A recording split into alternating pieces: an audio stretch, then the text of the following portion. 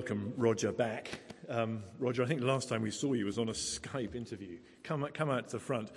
Many of us will know Roger from the church house party just over a year ago. Fantastic time we had together. But some weren't there. So I thought Roger, just so everyone knows sort of who you are, where you're from, what you're up to, a bit about your family and so on. Tell us where you've come from and tell us a bit about your family. Okay, so I come from York. Do you know York, everybody? I came on the train yesterday. So I work in York, and I'm married to one wife, been married for 37 years, have 5 grown-up children, one of whom is with us today. And one of whom we all know quite well as well. One of whom you know very well, yes. David Simpson. And Olivia. Yep. So, and Hepzibah. And then, so I work currently for the Archbishop of York, John Sentamu, the black guy from Uganda. He's a terrific man. And I basically do missions with him around the north of England. But for the last 30 years, Charles and I are we're kind of on parallel tracks, Charles and I. We've both been ordained for a long time. And I was the vicar of a church called St. Michael the Belfry, which is a little bit like this church here in the middle of York. Great.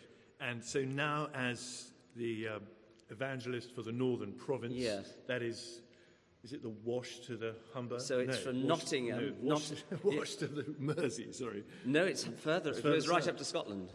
So it's from Nottingham up to, that's right, up to, north. That's right, yeah. Okay. You probably know more about it than me, Tim. No, it's a long time since I did any geography. Okay. So it's all the Northern Province, basically. Okay. Yeah. And you go around doing missions mainly in churches? So sometimes towns, sometimes cities, sometimes universities and parishes, and sometimes villages. And sometimes people respond and sometimes they don't. So I've just, you go with whatever happens, really. Now, Roger, you say you've been ordained a long time. What is it that keeps the gas in the tank? Is this a personal question, Tim? I was thinking, no, you're pretty gassed up. What I love about you is your passion for the gospel. Yeah. And that you seem to have the same passion now that you had, when you were a young man. Yes. And okay. Not that you're an old man, but no, I am an old man. But what is it that keeps you so excited about the gospel? Yeah, I think I find. I still feel terrible when I go to do a mission. I've just come back from Prague. I did a mission in the university in Prague at Charles University. I felt absolutely terrible. I took a team with me and I assailed with, nobody's going to respond, nobody will listen, and I'm a sinner and I'm a worm and all that sort of feeling. And then I get there and then the gun goes off. And we're in, and it's fantastic, because you see God working again and again and again. So it's really that. I know this stuff's true, and even though emotionally I go up and down, and I still do, I know that Jesus Christ is the answer. And I actually know that the church, with all its problems, is, as Bill Hybels said, it's the hope of the world. I really believe it. I really believe it. And because of that, I've kept going. Fantastic.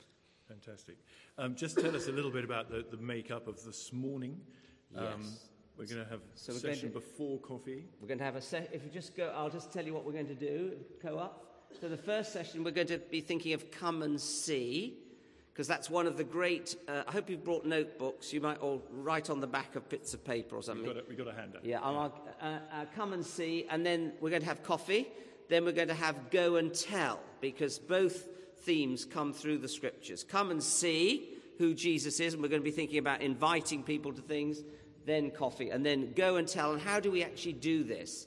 How do we talk to people out there, as it were?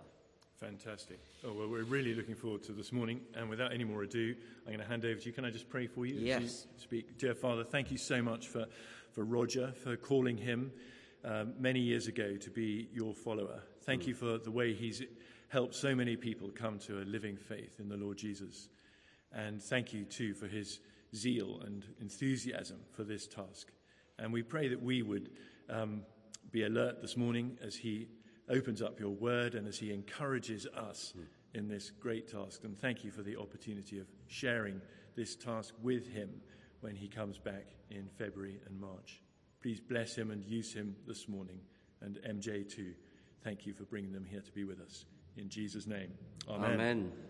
Great. So if you've got a Bible, I think there's one on your chair. Can you turn to John chapter 1, 40 and 42? I came down on the train yesterday, a very packed train from York, and I heard one story about a businessman who was going to speak at a very important conference in Carlisle. And he was getting the train from Euston to Carlisle, and the train was getting into Carlisle at 3 o'clock in the morning. It was a sleeper, and so he said to the guard, he said, "No, it is absolutely essential that you get me off the train at 3 o'clock because I've got this very important business meeting." And the guard listened. He said, "Yes, don't worry, I'll get you off the train in Carlisle." Anyway, he went to sleep on the sleeper, and he woke up, and the train was in Inverness. He was absolutely furious, so he stormed down the carriage, and he grabbed hold of the guard, and he really let rip at him, and he said, you said you'd get me off the train at Carlisle, and you haven't. And the guard looked at him and smiled, and he said, you swear pretty well, he said, but not half as well as the man I put off at Carlisle. Anyway, I managed to get off. I didn't sleep, so I did get off at King's Cross, all right. Now, we're going to look this morning at the first session on this idea of coming and see. And if you look at John 1, 40 and 41, there's a lovely little story told here about Andrew. And John says this: Andrew, Simon Peter's brother, was one of the two who heard what Jesus had said and who had followed Jesus. The first thing Andrew did was to find his brother Simon and tell him, "We have found the Messiah," that is the Christ, and he brought him to Jesus. Now, Archbishop Temple was, when he wrote his commentary on John's Gospel, apparently he wrote it on his knees, and he prayed to God to speak to him and to reveal to him truth. And when he read that verse that I've just read to you, he wrote in the side of his book for his commentary, he said, "The greatest service that one man can render to another," which is what Andrew was doing. That is the greatest thing that we can do, is to bring our friends to Jesus Christ and to introduce them to Jesus Christ. And the interesting thing is that if you go through the gospel, you'll find that Andrew was always, if you go on to the next slide, he was always bringing people to Jesus. And there are a number of stories. There's the John 6 story, if you just turn over to the feeding of the 5,000. And who was it that brought the little boy with his lunch to Jesus? It was Andrew. Another one of his disciples, Andrew, Simon Peter's brother, spoke up. "Here's a small boy with 5 small barley loaves and 2 small fish, but how far will they go among so many people?" And again, he's mentioned in John 12 and verse 22. And they came to Philip, who was from Bethsaida in Galilee, with a request. "Sir," they said, "we would like to see Jesus." Philip went to tell Andrew, and Andrew and Philip in turn told Jesus. Actually, Philip became a great evangelist. So Andrew was always bringing people to Jesus Christ, and that's what we all want to do. And the other thing about Andrew that I notice about him that stands out is that he was hidden. It was Andrew who brought his brother Simon Peter, and Peter became a huge name and an influence in the early church for Jesus Christ. But we can't all be Simon Peters, but we can all do what Andrew did, which was to bring people to Jesus Christ. Now, I don't know how many of you have heard of a man called Albert McMakin. Probably most of you don't know who Albert McMakin was. He was a 24-year-old farmer, and he'd come to faith in Jesus Christ, and he was so full of enthusiasm because of his new faith that he got a truck, and he filled the truck with people, and he took them to a meeting to hear about Jesus. There was an evangelist called Mordecai Ham who was preaching in Charlotte in North Carolina, and there was one particularly good-looking farmer's son whom he especially wanted to get to the meeting, but the young man was rather hard to persuade because he was always falling in and out of love with different girls, and he didn't seem to be very attracted by Christianity. Eventually, however, Albert McMakin had a great idea. He managed to persuade him to come by asking him to drive the truck. He said, "Will you drive the truck?" So this handsome young man drove the truck. And when they arrived at the meeting, Albert's guests decided to go in, and he was absolutely spellbound by what he heard. And he went back again and again because he drove the truck each night to take the people. And eventually one night he went forward and he gave his life to Jesus Christ. That man, the driver of the truck, was Billy Graham. We've probably all heard of Billy Graham. The year was 1934, and since 1934, Billy Graham has led literally thousands and thousands of people to Jesus Christ. So we can't all be like Billy Graham, but we can all be like Albert McMakin. We can introduce people to Jesus Christ and bring our friends to Jesus Christ. Now, one of the ways that we can do that, to do that, is to invite people to things where they're going to hear about Jesus Christ. And it's really that I want to speak about this morning. I want to spend some time with you about inviting people, because I know how hard it is to invite people. I struggle to invite people, and we're going to have this. Are we calling it a mission or an events week? Events week. We're going to have an events week where we'll have all sorts of very exciting events, and I hope as I chat to you, some more events will bubble up from you, and you think, oh, well, we could do that. For this events week, we need to be inviting people to come to the events week. Now, a few years ago, I met a wonderful chap called Lawrence Singlehurst. Some of you will know him. He's written a very good little book on mission in Britain called Sowing, Reaping and Keeping. I think I chatted to you a little bit about this at the weekend. And it's the idea that if you're going to reap, you have to sow. And then you have to keep what you reap. And in fact, my sister-in-law, she's actually the British golf champion. It's amazing. The over 50s. She's my wife's sister.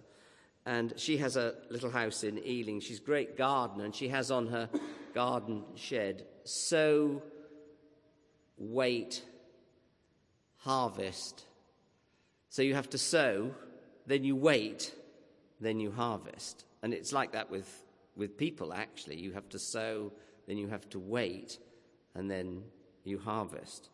And what Lawrence Singlehurst says in his book is that the kind of people that we're in touch with, they have two fundamentally wrong ideas in their minds, which we have to overcome before we can even tell them about Jesus Christ. And the two wrong ideas that they've got in their heads are, one is God is not good. Lots of people think God is not good. They think he's a killjoy. They think he's out to get them. If they've suffered in their lives, they think God has dealt them a rotten hand. That's one wrong idea, because God is good. God loves people. He passionately loves people. And the other wrong idea that they have in their mind is that Christians are weird. Now, we are a little bit weird. But we're not that weird.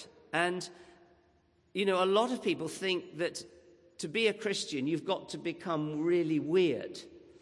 And what Lawrence said to us at St. Mike's when we got him to teach us about this, he said, you've got to first of all convince people that God is good and that Christians are okay. So we came up with this little thing called Gigawalk. We had all our cell groups had Gigawalk, which was God is good and we are okay. Because once people begin to realize, now some of the events that we will have during the events week will be to show people that we are okay. We're going to have a ceilidh, a great ceilidh, and we won't be at that preaching a great big strong gospel. We'll be showing our friends that we're okay, that we're fun to be with, and that will help a lot of people move along the journey. And but there will be some meetings where we will go a bit further than that. I think Tim has come up with this wonderful 1 Chile, 2 Chile, 3 Chile events. Is that right, Tim? Is that an original? Oh, so well, it's a great idea. I'll give you a £5 for that one, Tim. So what I want to do now is just chat to you about how we can go about inviting people, and I want to talk to you about some of the problems that we have about inviting, and then I've got a little handout which I want to give you about parish mission. So let's have a look. Now, can I say that this is not original stuff? I'd love to say it was. I've been helped a lot by a man called Michael Harvey, who has developed the Back to Church Sunday campaign, which God has greatly used in this country and abroad as well. So I want to talk about how we can develop a culture of invitation. Now, the first thing we need to start with is, can I just, before we look at this, can I just chat together in pairs? I don't know when you last invited somebody to church. Maybe you're an inveterate inviter like me. I invite people all the time. Most of them don't come, but I'm always inviting. But I wonder when you last invited somebody to something here at St. Michael's, Chester Square. I'd like you just to chat in pairs for 1 minute or 2 minutes why we find it so difficult to invite people to either to church or to something that church is doing. Be as honest as you can be. Off you go, just for 2 minutes.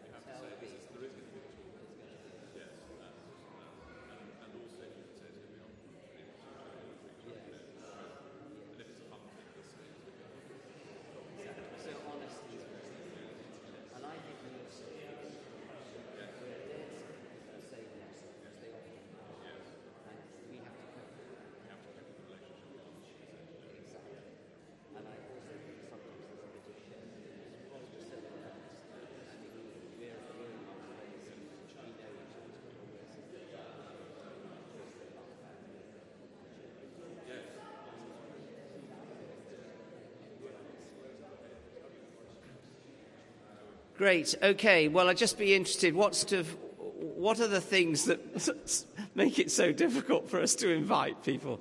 Charles, Charles said something very wise. Charles, tell us what you said to me. I think you've got to be honest about the invitation. You've got to be clear whether it's a 1 chili, 2 chili, or 3 chili. Certainly, we had one carol service when the man clearly thought it was just no address. He just thought it was going to be singing happy carols. Well, of course, we got gospel presentation. He was the first person out of church, and he let me have it. So we must be honest what we're inviting people to. That's very good. Not get them there under false pretenses. Anything else?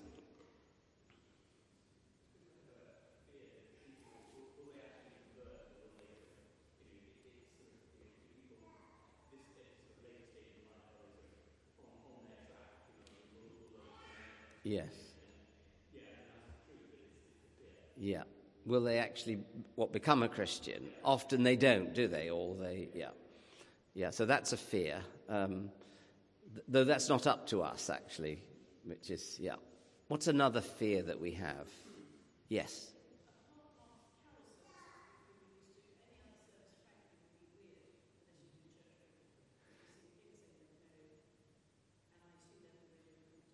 Yeah, so we're so weird.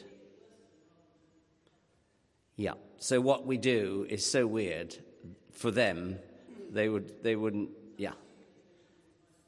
Yeah, that's, yeah. I've got to accept that there are some people who remember church from, the past. Yes. They'll come here and they'll say, this is not what I was thinking about. Mary was talking earlier about some girl she's working with. Yes. We're going to another church. They said it's very different, actually. Yes. We talk about Jesus. Yes. And even young people make people sit up. If they come to a place where there are young people, they think, ooh, something different about this. What's the biggest fear? That they won't like us. Yeah. Yeah. That, I think, is our biggest fear, is the fear of rejection, that we will be rejected. Either that they'll reject us if they come afterwards and we've got to live, or that they'll just turn us down flat. And that's a fear for us. And also there's a bit of shame. I think sometimes we're a bit ashamed of, what we do. And it's okay when we know Aunt so-and-so, because she's one of the family. It's like, in your family, that's Granny or Grandpa. He's a bit weird, Grandpa, but we all love him. And in the church family, we all love each other, but we can be a bit embarrassed, can't we? There's a sort of a shame factor. Or that people won't be interested. Now, there's some very interesting research that's just come out, Barna research. They interviewed this. Now, this is really up-to-date, brand new stuff. They interviewed 3,000 non-Christians, and they asked these 3,000 non-Christians whether they knew what they called an active Christian. They nearly all knew this was a Christian who went to church and knew Jesus Christ and had a relationship with Jesus Christ, not just a person who called themselves a Christian. They nearly all knew an active Christian. They nearly all liked the Christians. That amazed me in this research. And 1 in 5 of them wanted to be invited. They were actually wanting somebody to invite them. So they weren't all again. Now, if you think for a minute of all the people you know, if you thought 1 in 5 of those people who know me are actually interested, they're the ones we've got to find. A lot won't be interested. They'll be friends with us, but they won't be interested. So we need to. So let's get going, and then we'll talk about this developing a culture of invitation. First of all, vision. Now, we need to have a vision. If we all had a vision, just think of St. Michael's Chester Square, if we had this vision that if every one of us, not just leaving it up to the clergy or the professionals, but if every one of us invited a friend and they accepted our invitation, then we will double the size of our congregation. Now, wouldn't that be exciting? Wouldn't that be exciting to double the size of this congregation? Wouldn't you love to do that? The little church I'm in now, Ursula and I, we're now nearly getting 50 on a Sunday. We're really excited. It's a new line we're crossing. Then it'll be 70, and then we'll get, up to 100. That's how it works, isn't it? But let's start with the vision. So the vision is to get every one of us inviting people, and then if they accept it. Now, can I say, if they accept or not is not up to you. That's not your problem. If they say no, or they say they're going to come and they don't come, that is not your responsibility. That's God's. And where we go wrong on this is we've all had the experience of inviting people and they've turned us down. I have been turned down so many times, hundreds of times, but I've caught some because I've stopped. I don't get discouraged if they turn me down. I sort of expect it. Because of the sower. Do you remember the parable of the sower? Only 1 in 4 of the soils responded, didn't they?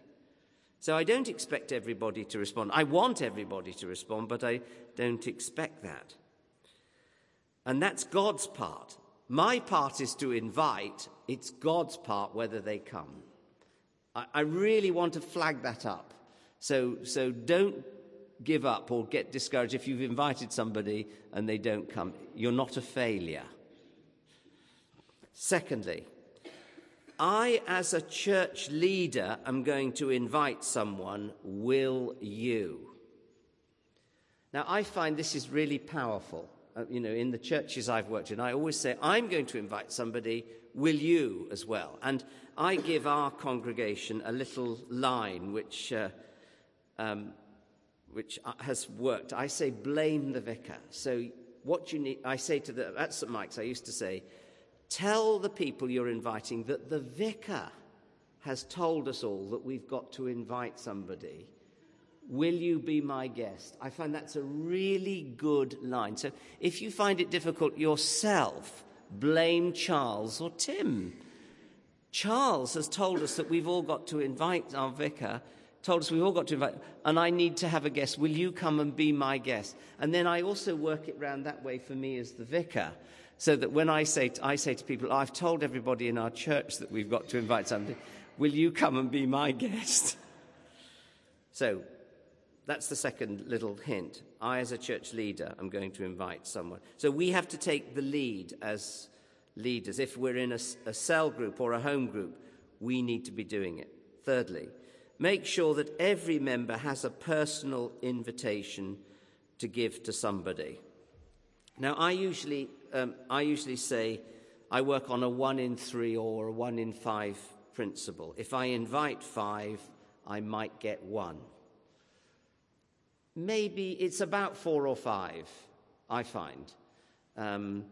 Occasionally, it's the other way. We had in London, when I was at All Souls, we had David Watson. Some of you will remember David Watson. He came to do a mission in our church at St. Mike's and at All Souls. And I'd been talking to All Souls about running supper parties. And I said one of the best ways to reach people is through a supper party or a dinner party. And I'd been on at them, and nobody had organised. Nothing had happened.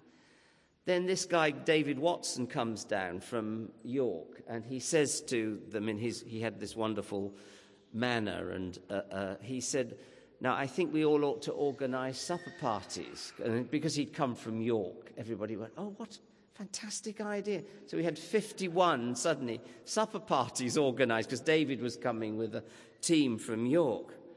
And there was one supper party in the house next to us. We used to live in Maple Street, and there was the pub, the Yorkshire Grey, and round the corner there was another one of the curates lived. And we had a big room there where we had lots of meetings, and we had a supper, and we invited 27 people.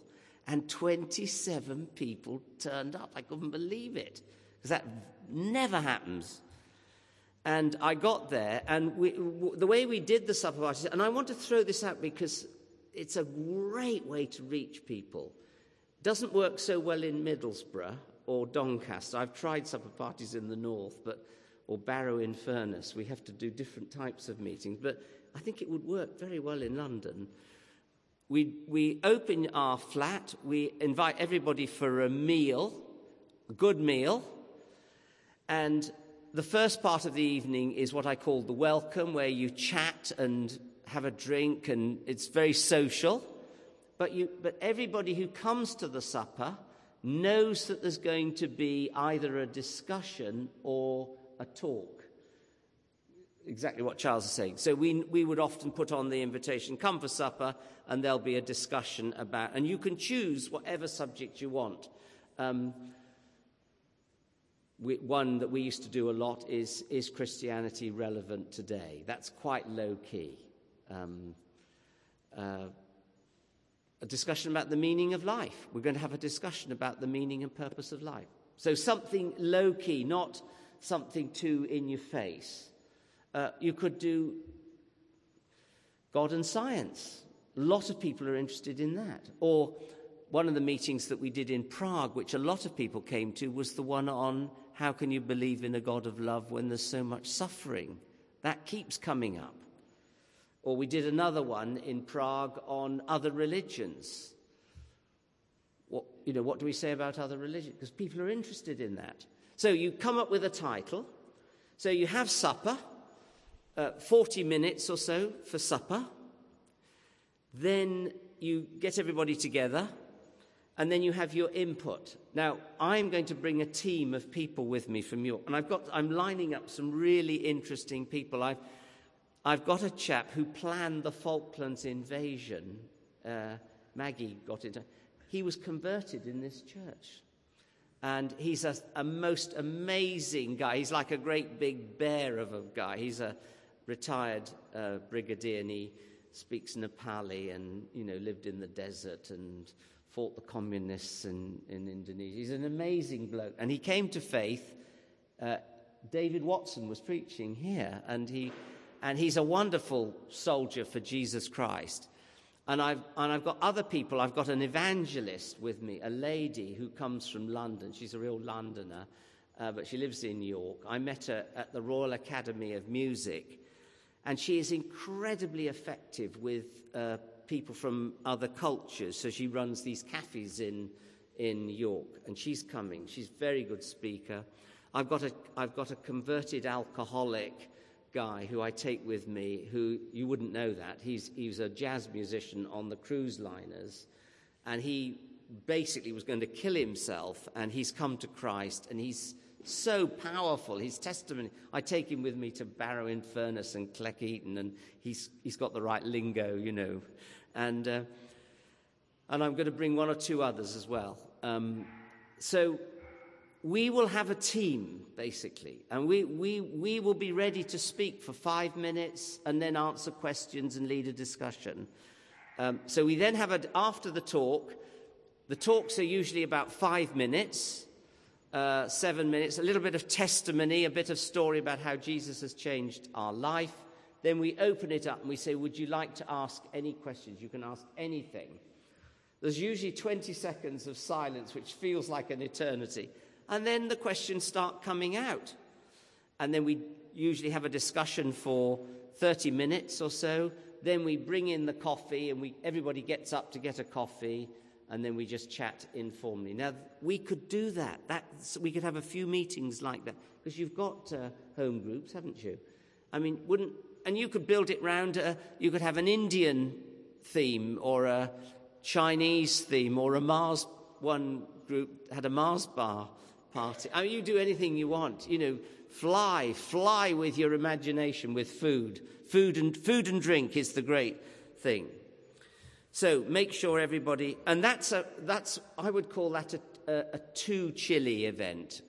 It's not a 3 chili event. It's a discussion, but hopefully then some will come on to the services on the Sunday. Fourthly, teach about how God connects people through friendship. And it's the power of friendship. So God gives us the gift of friendship, and so we need to be all the time making friends with those outside the church. Then, fifthly, the power of your story, to remember who invited you. Now, just in pairs for a minute or two, just chat about the person who first invited you to something. Would you like to just do that in pairs for a minute or two?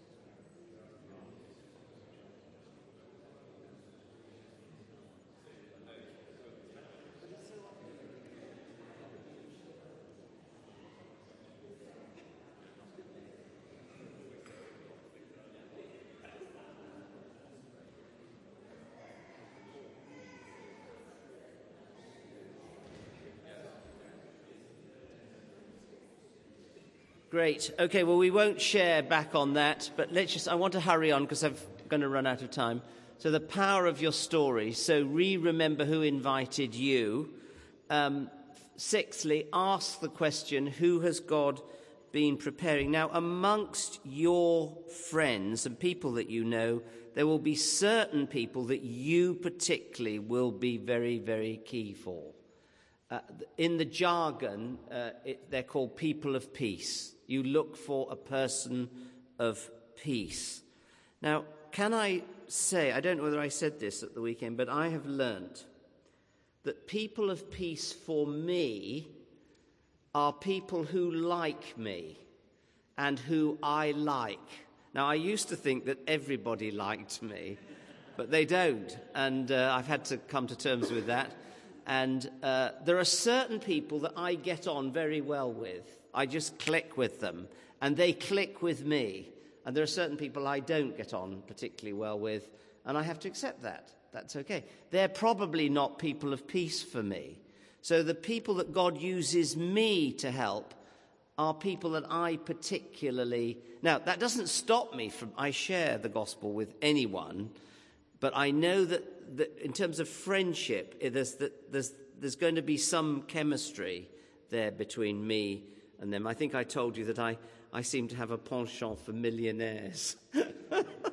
Get on well with them. So if you can introduce me to a few of those, Charles. Then seventhly, practice the question, would you like to come to church with me? Or, because we're going to have this events week, it'll be an event. It might be, would you like to come to a barn dance with me? Now, I'd like you just to do that so you get used to that coming out of your mouth. So just turn to the next person and practice that, saying that, so you get used to it. Could you just do that now? Charles,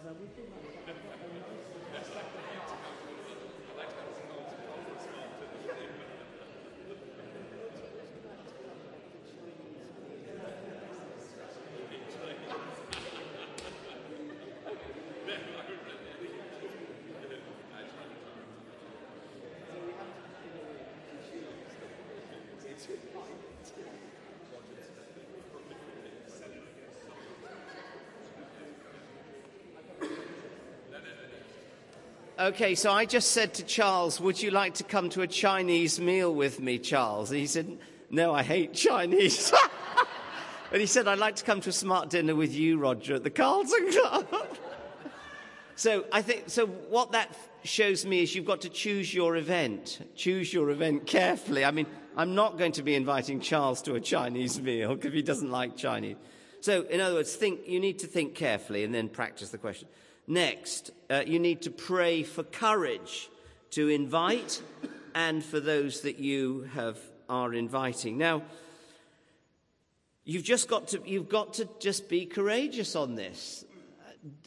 People think that if you put a leaflet through a door, when we were at Prague, the Christian Union thought that we would, by handing out leaflets, people would magically arrive at meetings. They don't.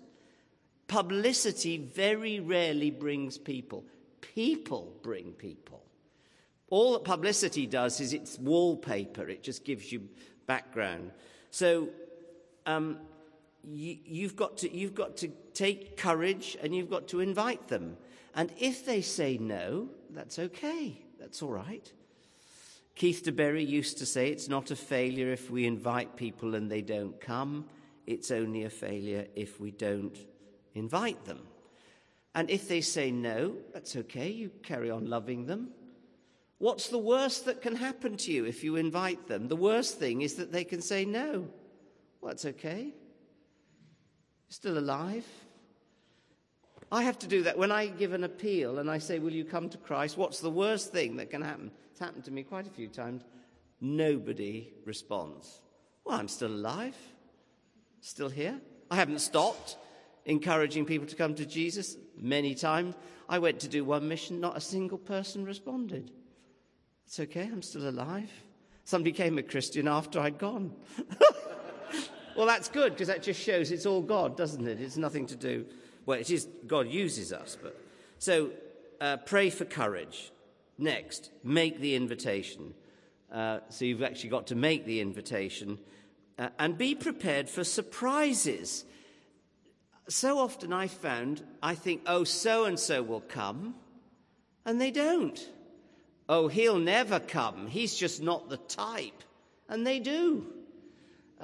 I have this little principle called the duvet principle. You know, where you sit on a duvet and then a bit pops up. I've prayed for not for Tim, but for Tom. I've prayed for Tom, and then Bill gets converted. It's a mystery. It is a great mystery about why some people respond and others don't. But that's all part of God's plan, not mine. So, be prepared for surprises. Unlikely people say yes. 10th, go and pick up your invited guest or meet them. I think that's really important. Most people struggle to go into a place where they don't know people. I don't know how you felt when you first... it's interesting, when I go to churches, I often wait to see if anybody does actually chat to me. It's amazing how often nobody does. In a church, you'd think people would. So if we're inviting people, it's good. Now, I know in London you probably can't go and bring them, but you could say, well, I will meet you and then we'll go together. It just gives them that little bit of extra courage. And then when you get to the, whatever it is, you can then introduce them to your friends over the food and coffee. And if you're having these supper parties, and I hope you will, then it's good to give them something to drink and something to eat pretty quickly, because there's nothing like, once they've got some food, they get chatting and it relaxes. Don't have grace, by the way, at the meal. You know, you just give them food. I think that's very important. So have the food ready as soon as they come. So as soon as they get there, here's a drink. They've got something to hold then. And here's some food. And then very quickly people start chatting. And then the last thing I've put down is assume that they're coming back again and invite them. We tried to do what are called daisy chain. We invite people to another thing. So I was in a golf club on Wednesday speaking to a bunch of people in Beverley, which is just outside York, and we're already going to invite them on to the next thing, which is mulled wine and some carols, and we're going to have a discussion about the meaning of Christmas. So we've already got something to bring them on to. Now, do you want to ask me any questions about that before I rattle through?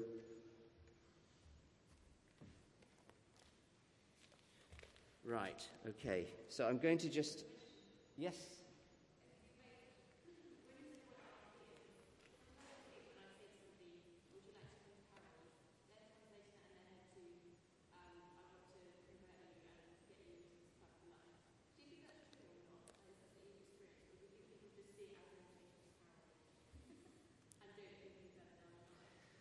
I suppose it depends how many carol services they've been to where they have been put on the spot. And some of them, if they've been to those and they're not ready for that, they're probably a bit wary. But there are a lot of people, I think, they just want to come and sing carols. But we do want to give the message to them, but we don't want to pressurize them. So you could say to them, nobody will try to convert you. If you feel that they're thinking that, then bring it out. Say, nobody's going to try and convert you. There will be a message. It'll be direct, but nobody's going to put you on the spot. I think some evangelism puts people on the spot in a way that's unhealthy and too pressured. And we've all been to things like that. What I call high cringe factor meetings. I've been to lots of those. Is it going to be high cringe, Roger? Yes, so I'm doing the carol service. It'll be a 1 chili, 2 chili event. So I won't be asking people to get up out of their seats or anything like that. But there will be hopefully a clear message with a bit of humour, and then I'll leave it with people. Is that all right? Or you didn't want it to be a 3 chili event, did you? No. Would you like to pass these out? Now, I've got 10 minutes, then I'm going to stop. Then we're going to have coffee. This is a little paper that I used to work with an old evangelist called Keith de Berry. Some of you will remember. Do you remember? Betty was here. Oh, Betty was here. Great.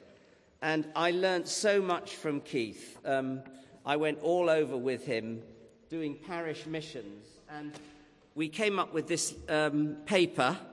Well, he came up with it, and I've addended it slightly. So I'm just going to rattle through. So you've all got one. Have you all got one? Wave it. If you haven't, put your hand up. Some more.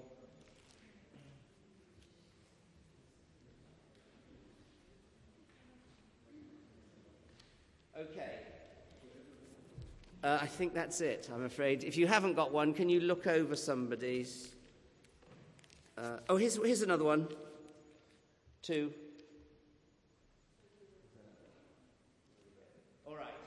Just very quickly. Some of this I've covered. Before the mission, these are questions that we need to ask. Has the church got a good fringe of non-churchgoers? Now, I always distinguish between the institutional fringe and the personal fringe. The institutional fringe are the people who relate to the church as an institution, marriages, funerals, and baptisms, particularly in our little parish. Baptisms, we make a lot of contacts through baptism. Often they don't come to very much, but we're in touch with people. Are there people? And then the personal fringe are the friends of the members of the church. Secondly, have a clear aim. Who are we aiming to reach? Children, teenagers, adults. Now, can I say that if you want to do something, because I can bring people, gifted people, from York who are gifted in all sorts of areas. So if you wanted to do an event for children and families I know you do wonderful things here, and I don't want to teach any of you to suck eggs, because I know that you know a lot about this stuff. If there was an event that you wanted to do specifically aimed at families and children, I could bring people. If you give me warning, I can bring people who are very good with children and families. You know, they're sort of those kind of people. You know, who are, and it's often good if you've got somebody coming in from outside. So let me know. Teenagers, if you want to do something especially for teenagers, let me know. I can bring in someone who works with teenagers. Adults, obviously we will be working a lot with adults. And if there was a particular group, suppose, for example, this girl who works with internationals, if you wanted to target the internationals, she's the one to bring, because she does it all the time. Or if you've got a bunch of lawyers, you know, or doctors, I don't know, think network. Who are your networks? Sports, if you've got some sports. Now, I'll talk to Tim and Charles about this, but again, we can find people who will speak the language to those people. If you let us know, you've got to let us know, though. The aim of the parish mission is to bring people to a living experience of Christ, to revive the faith of church members, and to reach the fringes and outsiders known to the members. It is aimed at the non-Christian or the lapsed Christian who are in some way friends of the church members or loosely connected with the parish. It's not a happy get-together for Christians. It's not a recruitment drive to swell the number of church members.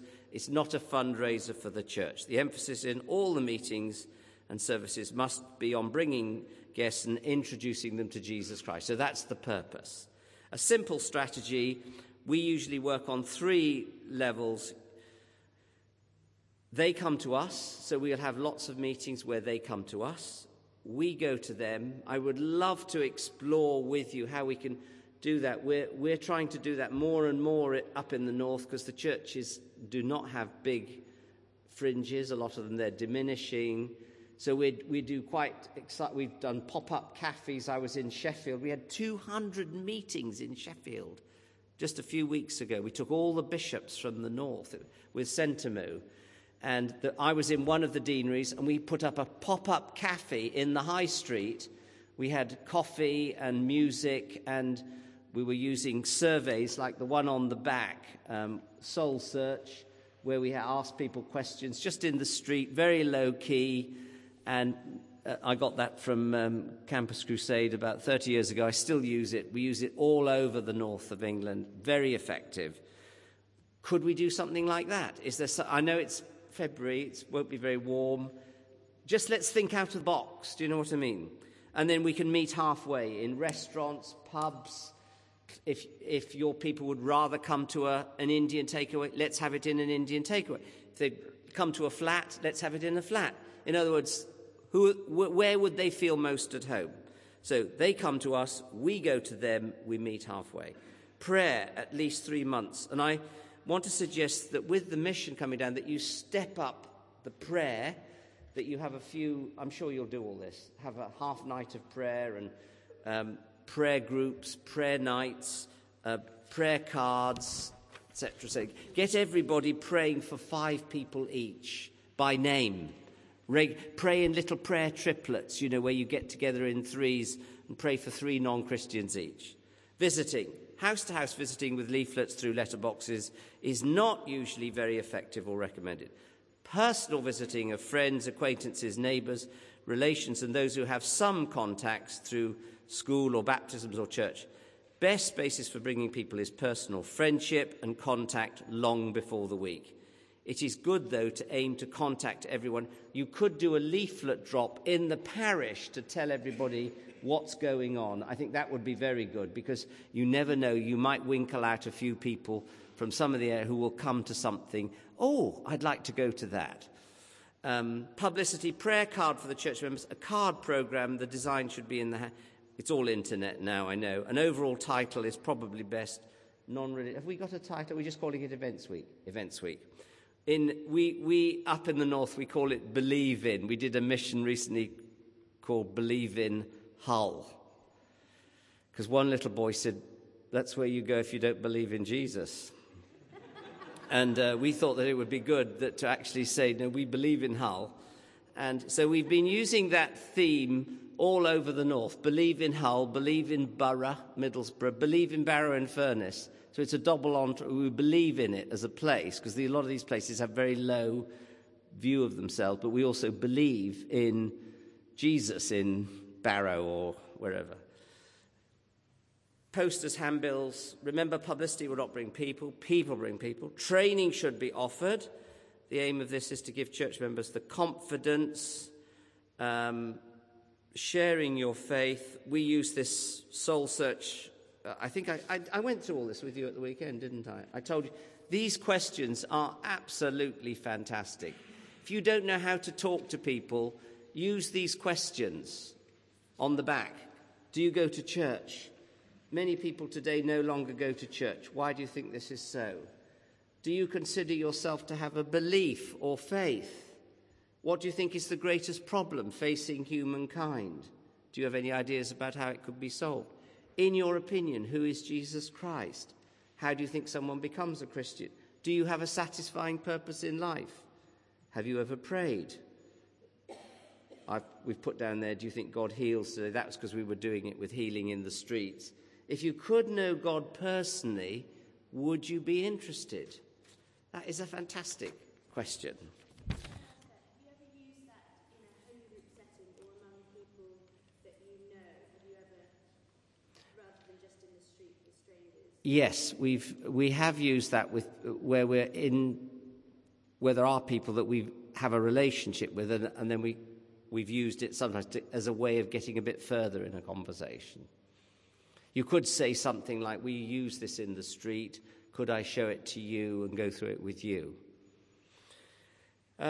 Sharing your faith, simple apologetics, certain questions come. How can God be a God of love with so much suffering in the world? Don't all religions lead to God? Jesus was just a man. What sort of team do you want? Do you want one missioner or several or a team? I think you need to tell me. I can bring people, but you just need to guide me. I won't bring too many. If you can look after, can you put them up? They'll get here. If you can get them here, they won't charge. They're all like me, and we're enthusiastic amateurs. We're not professionals. What plans do you need to make for them? Oh, leave that. Move on. During the mission, aim to have a wide variety of meetings. I've talked a bit about this. So many different types of meetings that you can have. We can, we can chat about that over coffee. I did a pet show I've never done this before, in Cleckheaton. Have you ever been to Cleckheaton? Bet you've never been to Cleckheaton. You don't want to go there, I tell you. It's a very poor suburb of Bradford, and we got in, the vicar was a very creative guy. He got in some local vets, Christians, and he offered in this area to look at the pets of every child. So the kids all brought their pets. So we had dogs and budgerigars and twig insects and all sorts of cats and bunny rabbits. It was cacophony. And then I got a farmer, a Christian farmer, to the noisiest evangelistic meeting. Oh, we gave rosettes to every pet. Every pet got a little rosette. I had to do the prizes. And the children bought the parents. So we had about 70 or 80. And prizes were given. One prize was for the dog with the waggiest tail. So every little pet got a prize. And one prize went to the pet that least wanted to be at the pet show, which was a little guinea pig that, So be creative. You could do so many. Meetings can be organised around food, go for a variety of venues, golf clubs, schools, restaurants, home, churches. Have a guest service. We don't call them guest services now. We did a mission quite near here in St. Simon's in Shepherd's Bush, and we called it the Big Breakfast. So we invited everybody to the big breakfast on the Sunday with, croissants and bacon and lively music. And we got quite a lot of the parish in. They wouldn't have come to a guest service, but they came to the big breakfast, and we had a gospel message and a testimony. Have leaflets to give out after the mission. Run follow-up courses for those who've expressed interest. And we often say, it doesn't matter whether they cross over the line at the mission, we want that, but we don't put too much pressure on that, or if they join a group and they discover Jesus through the group. Review how the mission went. Okay, let's stop now. Tim?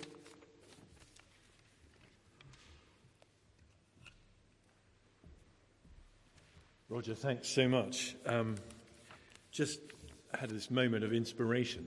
I'm sure Charles would agree, a pet service. Charles's worst nightmare. I don't know how I felt led to that. But of course, the timing of this is great because the carol services starting next weekend and the weekend after. Just in some ways, I think a carol service is about the easiest invite in the year in many ways. And it is a sort of one or two chili event. And so it's a great sort of springboard, perhaps a tester for the events week. And I know a number of the home groups are planning to do things as home groups, inviting people to tea beforehand or supper afterwards. And so encourage you to do that. You'll notice on the inside of this handout there is the provisional program. It's not absolutely finalised, but that's where we're working towards. If you're at the prayer meeting earlier on this month, you'll have seen all this. But just to give you a flavour of what's coming up. And also on your seats was a prayer diary. Don't be confused by the normal monthly church prayer diary. This is a prayer diary for the events week. And everything on that green sheet is related to the events week. And Iona Thorne has very kindly put this together. So can I encourage you to have this stuck in your Bible or the book that's by your bed that you read every day or whatever, and to use the prayer diary. That'd be great. And also just to flag up that the 5th of January is a day of prayer for the events week. It's the day when we have All Together Tuesday, but there'll be prayer through the day for events week. More of that anon. But it's a coffee break time. Please hang on to the mug if you've got a mug. You reuse the same mug. Coffee and tea will be over at the table there, and I think more things to eat.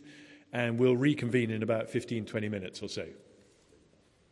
So, MJ, you're obviously Roger's daughter, but frankly, in these parts, you get much more kudos by being Hepsy's aunt.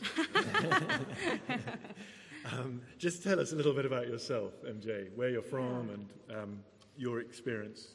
Thanks, Tim. Well, I'm married to the wonderful Guy, who is very bravely looking after our two little boys this morning, Jago, who is just 5 months old, and Charlie, who is just turned 2. And we have just come over this morning from Oxford, where Guy is training to be a vicar, as many people in our family seem to be, and he's in his final year of 3. Great. And you've worked in the past for UCCF. Just to explain, I think many of us know a bit about that, but what was your role there and what was the nature of the work? Oh, I loved working with students. In fact, Sam and I worked a bit together. He was one of the reps in the Oxford, the OICU, the Oxford Intercollegiate Christian Union. So I was resourcing and equipping students to share Jesus with their friends and their peers in their college. So I was working in Oxford, but also in West London, in Brunel University in Uxbridge, and not far from here. So 2 very, very different worlds. Oxford's very, very intelligent, and Brunel's very, very cool. So trying to sort of took off the pashmina as soon as I walked into Brunel campus, because it didn't really go down that well there. But so I loved doing that. And prior to that, I was studying apologetics for 1 year, which hasn't got anything to do with apologising, although it sounds like it. It was to do with thinking through some of the common objections to the Christian faith, a lot of questions that I had and my friends had about potential conflicts that people have before they even consider Jesus Christ. And I studied that in Oxford for a year. Lovely. MJ, thanks so much for coming today, especially with 2 littlies. It's great to have you here, and over to you. Thank you. Well, it's fantastic to be with you this morning. I feel really honoured and quite humbled, really, because I know lots of people in this room have far more experience in sharing the gospel than I do. So what I really want this session to be is a very practical one, and one where we can share tips and resources with one another and look at the saltiest person alive, Jesus Christ, and look at one of the examples of how he came alongside 2 people who were seeking truth and were very perplexed, and how he opened their eyes and led them to himself. And one of the books that's really helped me in thinking through how I go about sharing my faith, because I'm still very much learning this, is a book, my dad's mentioned him a few times, Bill Hybels, Becoming a Contagious Christian. I'd highly recommend this. And he's written this excellent, very practical book rooted in Scripture. And he looks at how Jesus describes his followers in 2 ways. He says that they must be salt, the salt of the earth, and that they must be the light of the world. They are the light of the world. And with these 2 qualities, salt and light, he says that they're to be highly potent. In other words, have very distinctive, thirst-making lives and full of flavour, but only when it comes into contact with something. And also to be the light of the world, in other words, have an illuminating quality about them, revealing something to show it for what it really is. And he comes up with this sort of formula, if you like, of how we are to be contagious Christians, have maximum impact. And although Jesus never gives us such a formula as this, I thought it would be a good way to provoke us into thinking a little bit about how we are going about sharing our faith at the moment. And he says this: to be contagious Christians, we need to have 3 elements: high potency, close proximity, and clear communication.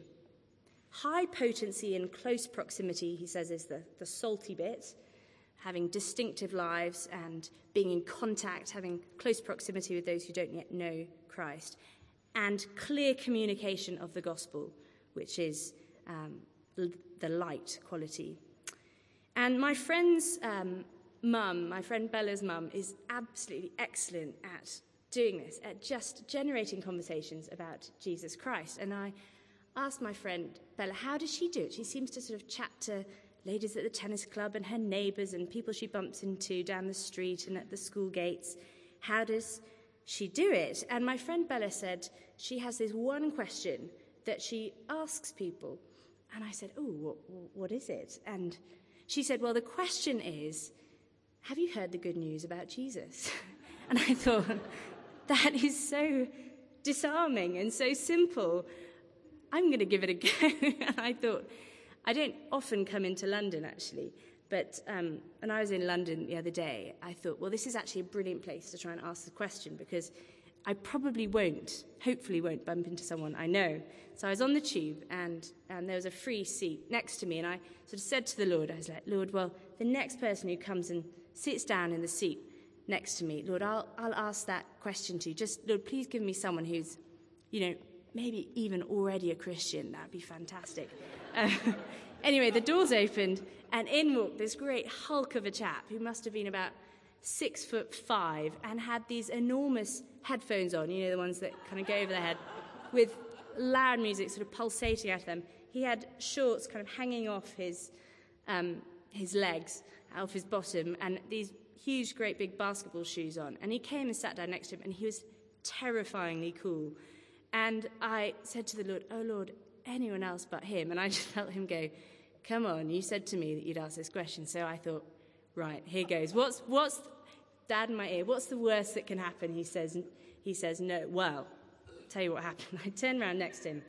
I tapped him on the shoulder because he couldn't hear, and he took his headphones off and he said, oh, yeah. And I said, terribly sorry, which is a terrible way to start, isn't it? Terribly sorry, but have you heard the good news about Jesus?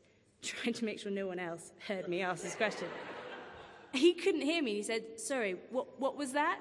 And he had to take his headphones off, and by this stage, everyone's newspapers were lowering, and they're looking away from their screens. And I said, well, have you heard the good news about Jesus? And he turned to me and he said, no, what is it? And I thought, oh, no, I hadn't planned for him to say that. And so I quickly sort of said, well, when are you getting off the tube? And he said, oh, I'm getting off at Euston. And I looked up, and it was about 4 or 5 stops to go. And I calculated I probably had about 8 minutes or so to tell him somehow the good news about Jesus. And I sort of rambled my way through, trying to make sure I got all the different points in, completely sort of dispassionately just giving him the gospel in a very succinct way, as succinct as I could. And he sort of turned to me and he said, now, that sounds a little bit like that Jesus film that my nan got me to watch when I was a little boy. And I said, yes, that's exactly what I'm trying to tell you. Maybe you should go away and watch it again. He said, yeah, all right, oh, thanks very much. And he went off. Anyway, I thought, that is an absolutely terrible example of how to tell people the good news about Jesus Christ.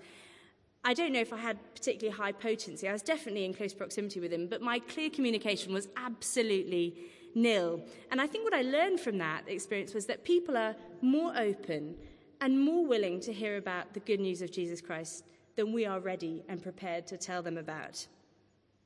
I lacked quite a few of the things that Bill Hybels says that we need to have.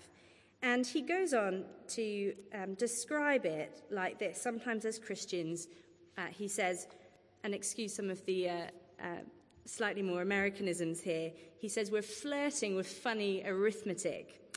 He says we're trying to get that new math to work. They say, I'm going to figure out a way to make high potency and low proximity add up to maximum impact. But they can't succeed because they remain isolated from the very people they need to touch. And others say, I'll have all the proximity you can imagine. I'll run with those crowds so much that I'll become indistinguishable, and then I'll have maximum impact. No, you won't, not until you have distinctiveness, potency, and savor. Many more people try to conclude the matter by saying, okay, I'll get my savor factor up high by living a consistent Christian life, and then I'll exert the needed efforts to get into influence range with the people I'd like to reach. But please don't ask me to actually say anything. I'll just live out my faith in front of them, and maybe some of it will begin to rub off. As time will prove, however, that's only wishful thinking. Just as words without actions are futile, actions without words are devoid of meaning and content. Can you see why Jesus emphasized we need to be both salt and light? It's critical we have a high savor factor and a readiness to articulate the message of Christ. Now, what I want you to do is just to turn in pairs and ask the person next to you, what do you think about Bill Hybels' statement that we need to have this high potency, close proximity, and clear communication? What do you find the hardest thing to do out of those, and why do you think that is? So just turn in pairs and chat for a few minutes about that.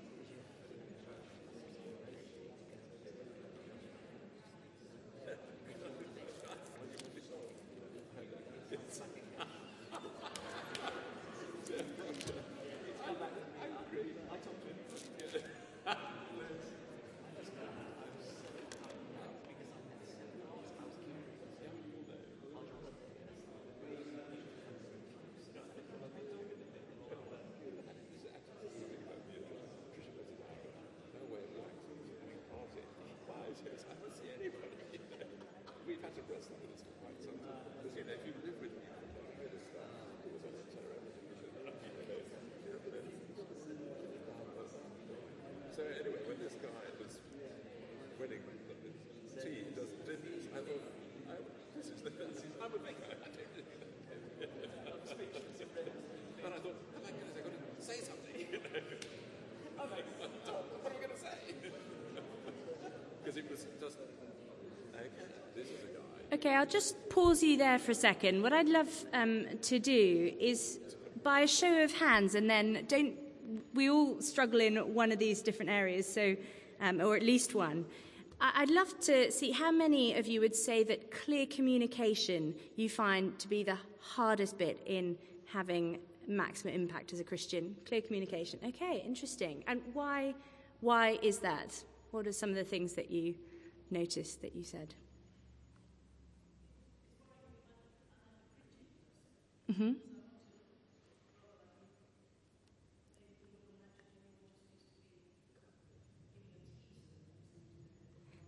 Yes, let me repeat what...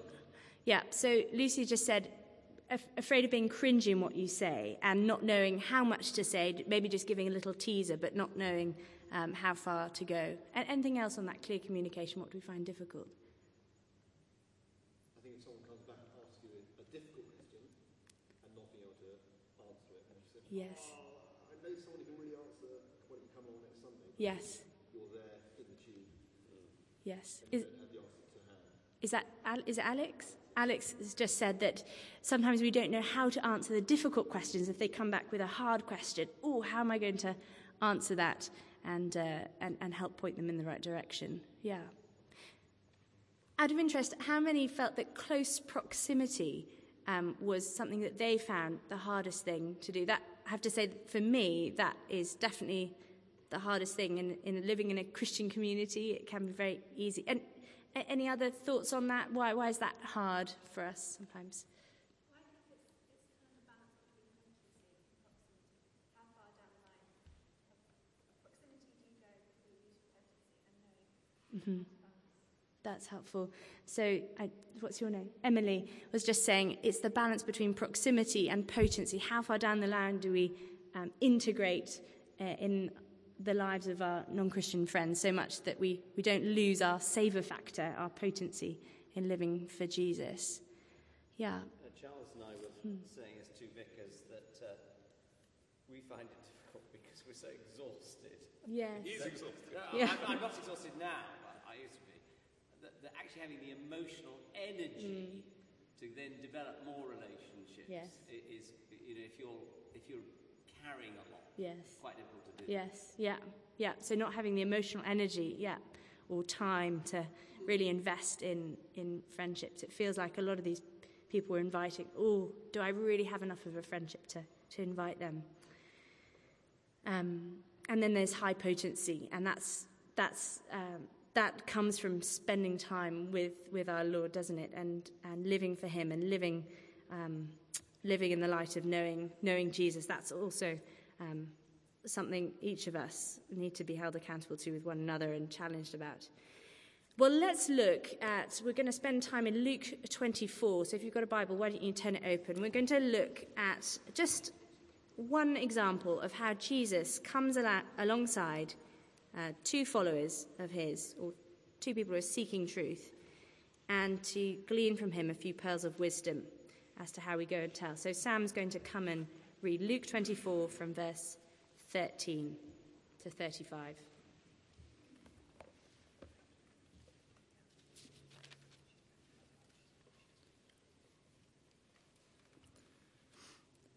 Now that same day, two of them were going to a village called Emmaus, about 7 miles from Jerusalem. They were talking with each other about everything that had happened. As they talked and discussed these things with each other, Jesus himself came up and walked along with them, but they were kept from recognizing him. He asked them, "What are you discussing together as you walk along?" They stood still, their faces downcast. One of them, named Cleopas, asked him, "Are you only a visitor to Jerusalem, and do not know the things that have happened there in these days?" "What things?" he asked. "About Jesus of Nazareth," they replied. "He was a prophet, powerful in word and deed before God and all the people. The chief priests and our rulers handed him over to be sentenced to death, and they crucified him. But we had hoped that he was the one who was going to redeem Israel. And what is more, it is the 3rd day since all this took place. In addition, some of our women amazed us. They went to the tomb early this morning, but didn't find his body. They came and told us that they had seen a vision of angels who said he was alive. Then some of our companions went to the tomb and found it just as the women had said, but him they did not see." He said to them, "How foolish you are, and how slow of heart to believe all that the prophets have spoken. Did not the Christ have to suffer these things and then enter his glory?" And beginning with Moses and all the prophets, he explained to them what was said in all the scriptures concerning himself.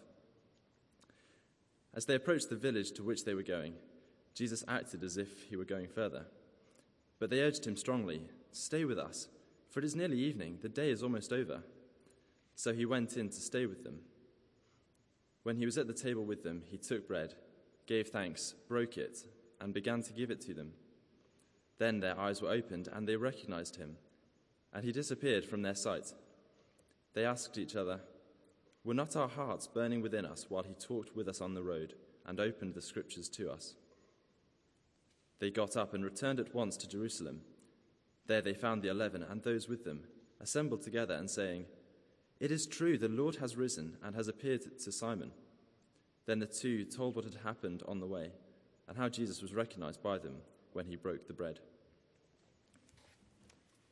Brilliant. Thanks, Sam. Well, we're going to look very practically at how Jesus introduces and opens Cleopas and the other disciples' eyes and reveals to them that he really is the Messiah who was promised. And the first thing, there's 4 little points I want us to draw out from this, and then we'll very practically think through how we apply that to the run-up to Events Week and beyond. The first thing that we notice about what Jesus does on this Easter morning is that Jesus, if you notice in verse 14, comes alongside them. They were talking, verse 14, with each other about everything that had happened. As they talked and discussed these things with each other, Jesus himself came up and walked along with them, but they were kept from recognizing him. And the first point is this: Jesus is interested in them. Jesus is interested in them. And he does this in 2 ways. You notice the first thing in verse 15, he comes alongside them. He comes up to them and he walks along with them. They don't know who he is yet. They think he's just a stranger. And the second thing he does, he comes up, walks alongside them, carries on walking with them on their journey. Second thing he does is he asks 2 very simple questions. Do you notice? Verse 17, he says, "What are you discussing together as you walk along?" And he reiterates it again in verse 19. Do you notice? Verse 19, he says, "What things? What things are going on?" Now, the question that got me thinking about this passage, because we probably know this passage quite well, is this. And I want you to ask the person next to you this. Jesus asks a question that he jolly well knows the answer to. He's right at the centre of these events. Now, why on earth would Jesus ask a question that he knows the answer to? Just turn to the person next to you and just chat about that.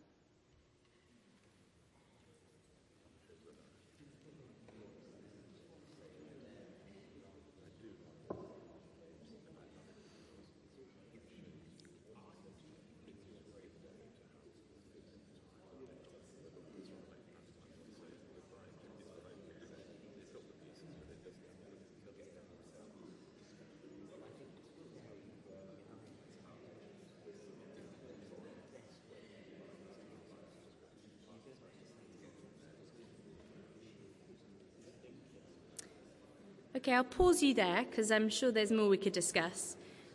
What sort of things came out of that? Why does Jesus ask them a question that he is at the centre of the answer to? I'm sure there's lots of different reasons why, but what? See their level of understanding, yeah, what's going on, yeah. Anything else? Engage in a dialogue, yeah.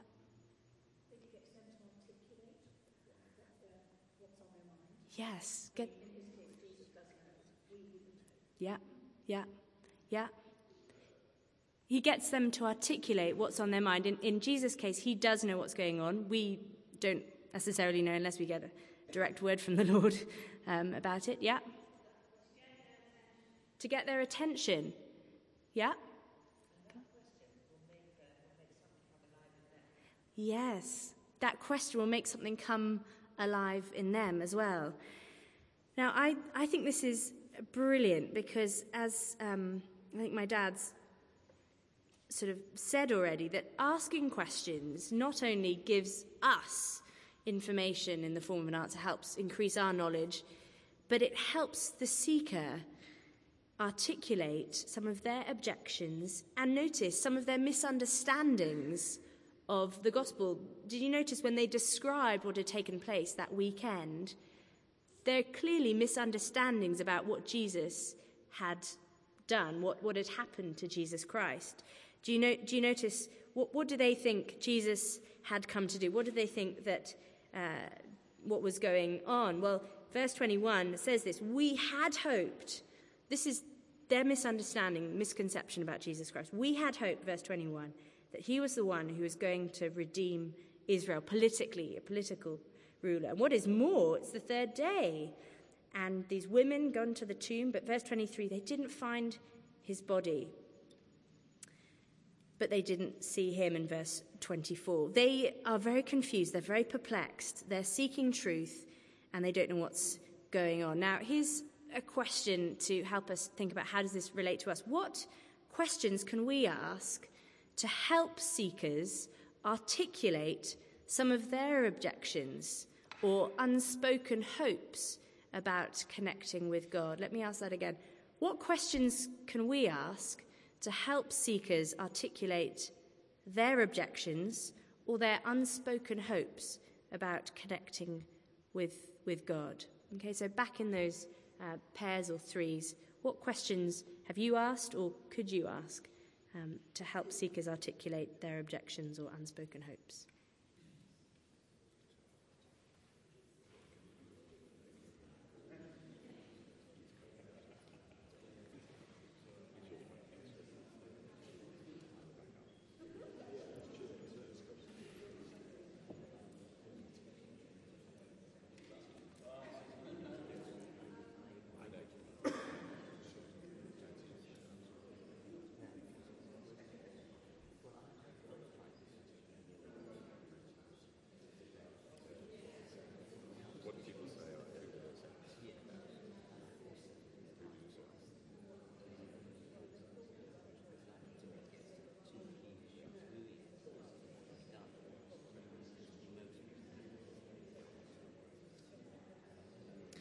Okay, I'll pause you there. This is hopefully to let's just pause those conversations. This is hopefully to pool our resources, because I'm sure there are some questions that people use which are absolute gold dust, that we might not be the sort of person who will ask the question, have you heard the good news about Jesus? But there might be another question here that the Lord could give us to ask around. So what sort of questions have we found that have been good, or could we use? Where do you find your hope?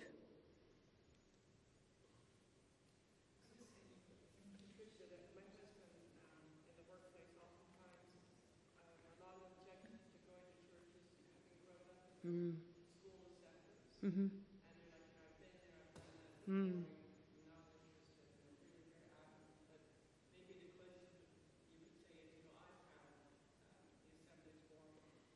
Mm.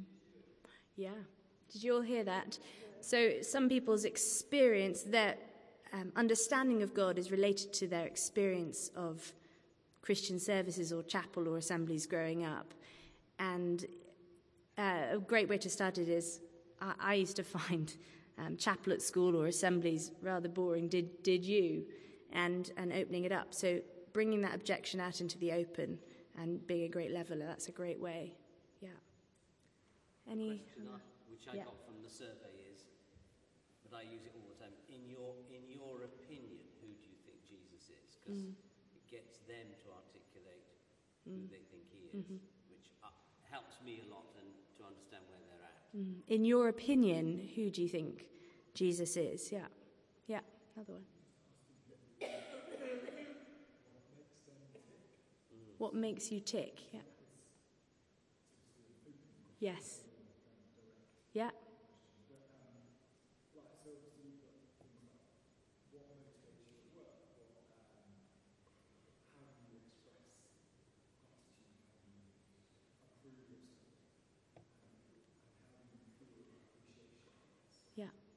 Yeah, they're very good questions. What motivates you at work? How do you express gratitude? How do you appreciate? How do you appreciate receiving? Sorry, I missed that. That's good. Yeah, your love language. I use that a lot. Yeah. Love languages. So often getting people to talk about ways that they give and receive love and affirmation, not just in a kind of romantic relationship, but in any form of relationship. That's a great way of getting people to open up and think about things. Another question? Yeah. Yeah.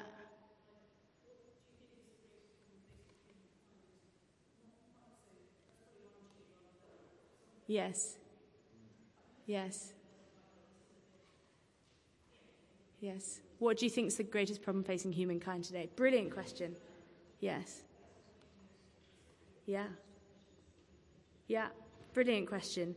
If you don't feel like any of those questions really fit, why don't you take the time out to ask the Lord? One thing I try and do each term or so is to ask the Lord for a particular question that suits me, the way God's made me, that I could ask people. And I'm an ENFP, if you know about Myers-Briggs, and so I quite like asking direct questions. And one of the questions I've had recently is, what would it take for God to convince you that he is alive and knowable and passionate about a personal relationship with you?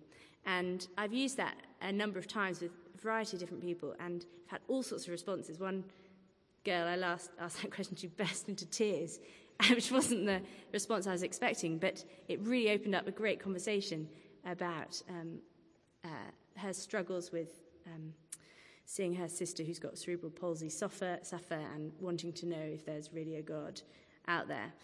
So ask the Lord say, Lord, please give me a question that would suit me. It might be a very one chilly question, it might be a three chilly one, and ask him to give you some. Another question is, if God could do one thing for you, what would it be? Or is that something you've always believed? I like to ask that, to find out if it's something, is that people make statements about the Christian faith quite flippantly, and I say, is that something you've always believed? Or is that a conclusion you came to more recently? Tell me how you came to that conclusion.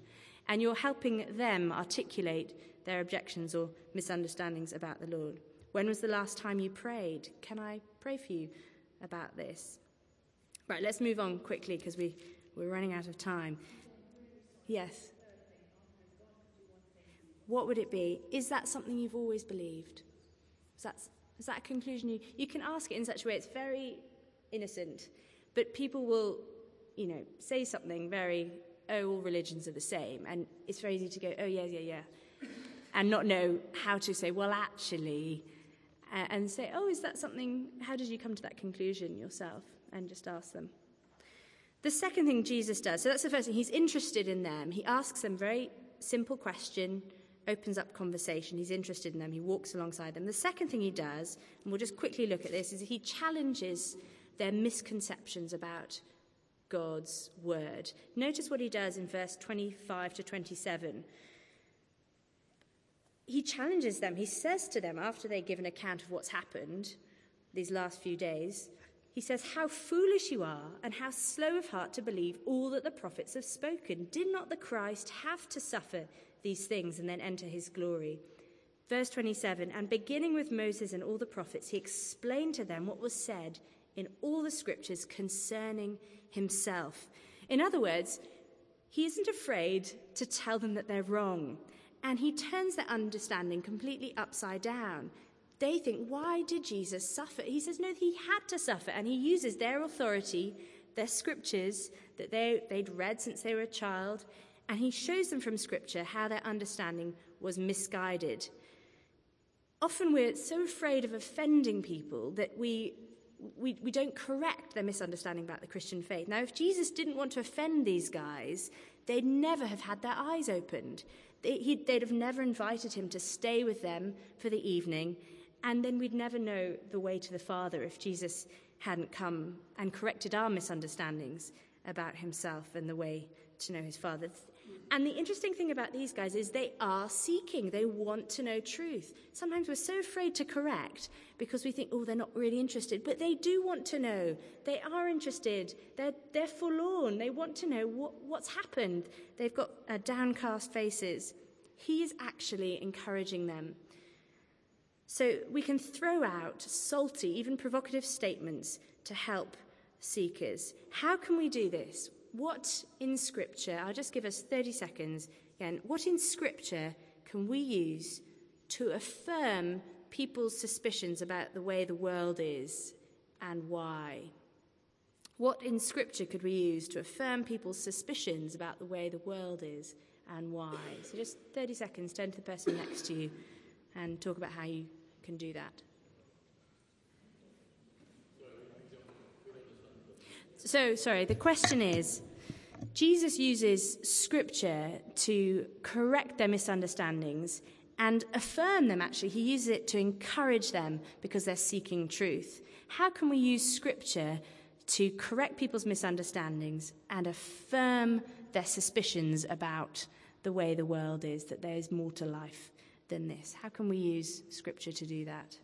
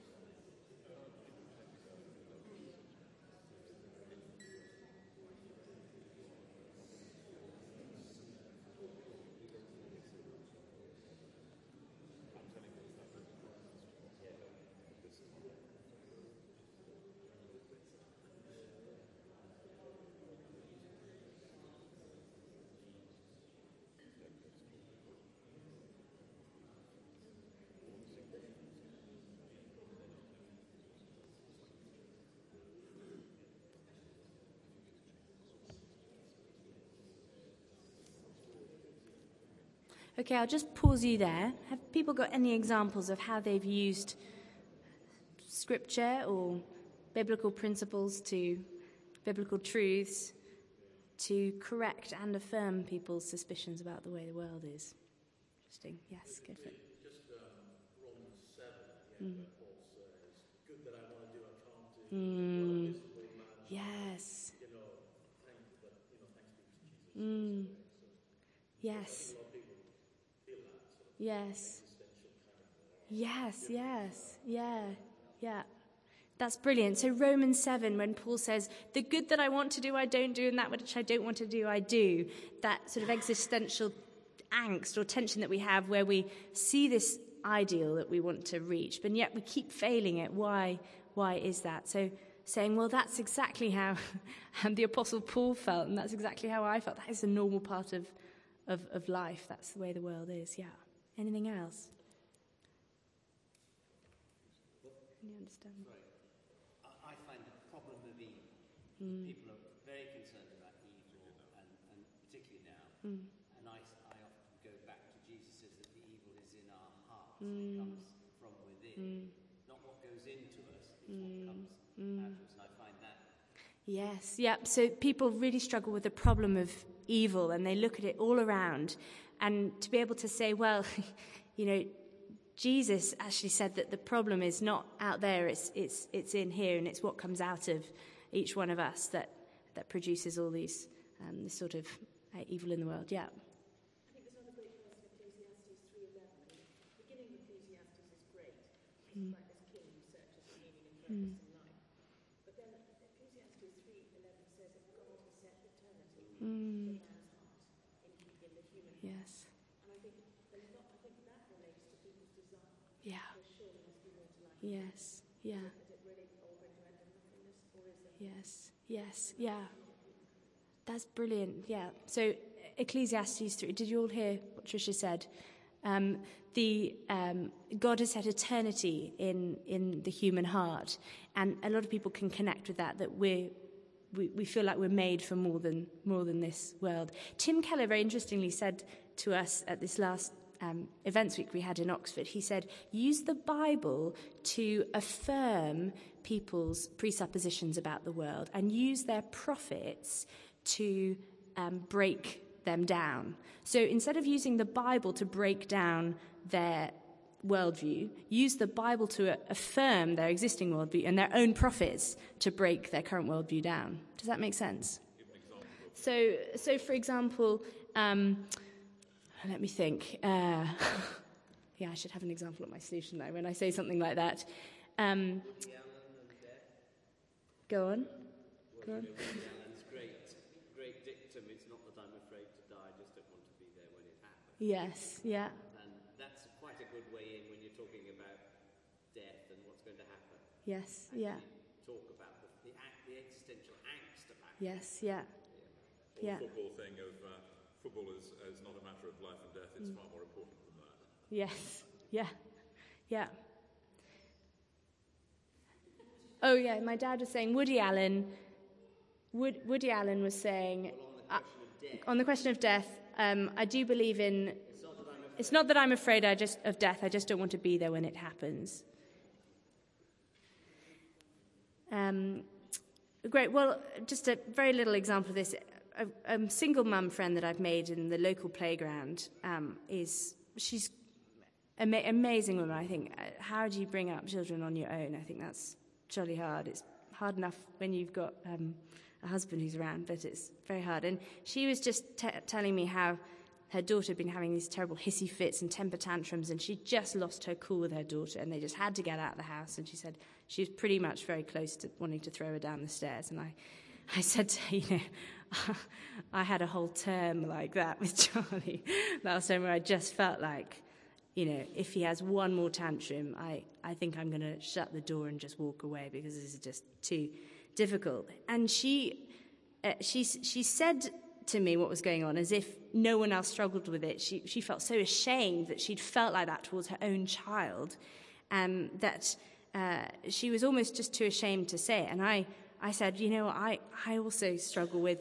exactly the same things. And in fact, I believe the Bible when it says that we're all broken, that we've all fallen short of God's glorious standard. We're all like this, actually. We're all broken inside. We've all got anger issues and we need sorting. And we all need fixing. And I was feeding Jago at the time on a bench, and she was pushing Sadie on the swing. And we were sort of chatting across about 20 yards between the swing and the bench.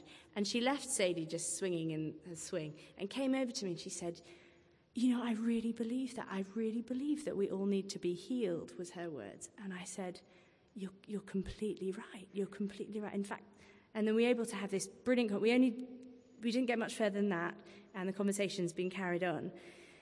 But we said it's funny how we're often too afraid to admit how angry we get to one another. And we're meant for community and real honest relationships. We actually met at the local community children's centre. And it's funny how we long for community, but so often it's so difficult to find. Why is that?